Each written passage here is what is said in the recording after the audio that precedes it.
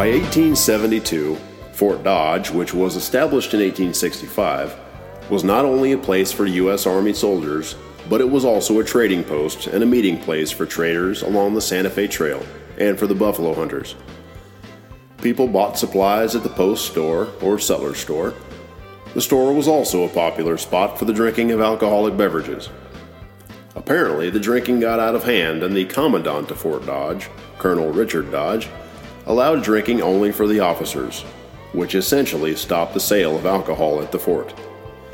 This prompted a businessman, George Hoover, to take a wagon to Kansas City, fill it with a load of bought whiskey, and bring it to the minimum distance allowed from the fort, which was 5 miles. Supposedly, he tied a rag to a wagon wheel and figured out the distance by counting the number of rotations on the wheel multiplied by the diameter of the wheel. Here he built a sod store and bar. Other businesses followed, and the rest is history. He started the very first business in Dodge City when he opened a watering hole for the soldiers, buffalo hunters, and traders that had been denied the use of Fort Dodge's saloon. George M. Hoover was a French-Canadian born on August 8, 1847. He first came to western Kansas, arriving in the town of Ellsworth in 1871.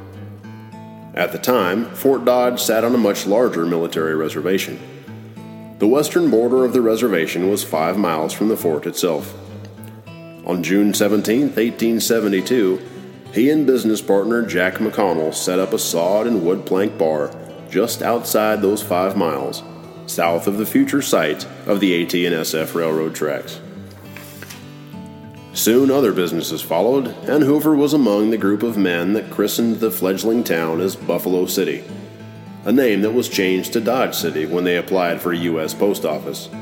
There already was a Buffalo, Kansas. Hoover's sod bar eventually moved to the north side of the tracks and became a wholesale liquor outlet, which expanded into Texas and Indian Territory.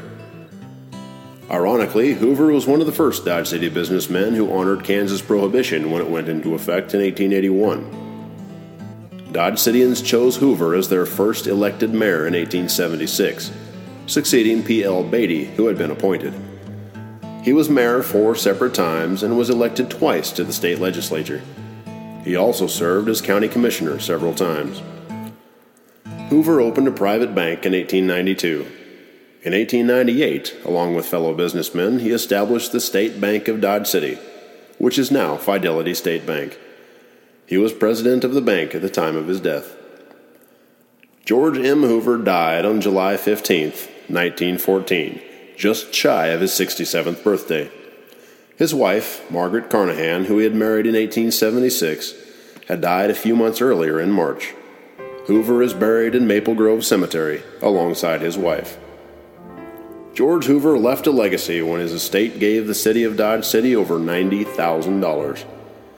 Money from this fund went to beautification of Dodge City's parks and cemeteries. In addition to these funds, he left $10,000 to build the Hoover Pavilion in Wright Park. His monies enabled the city to buy the municipal airport in the 1940s.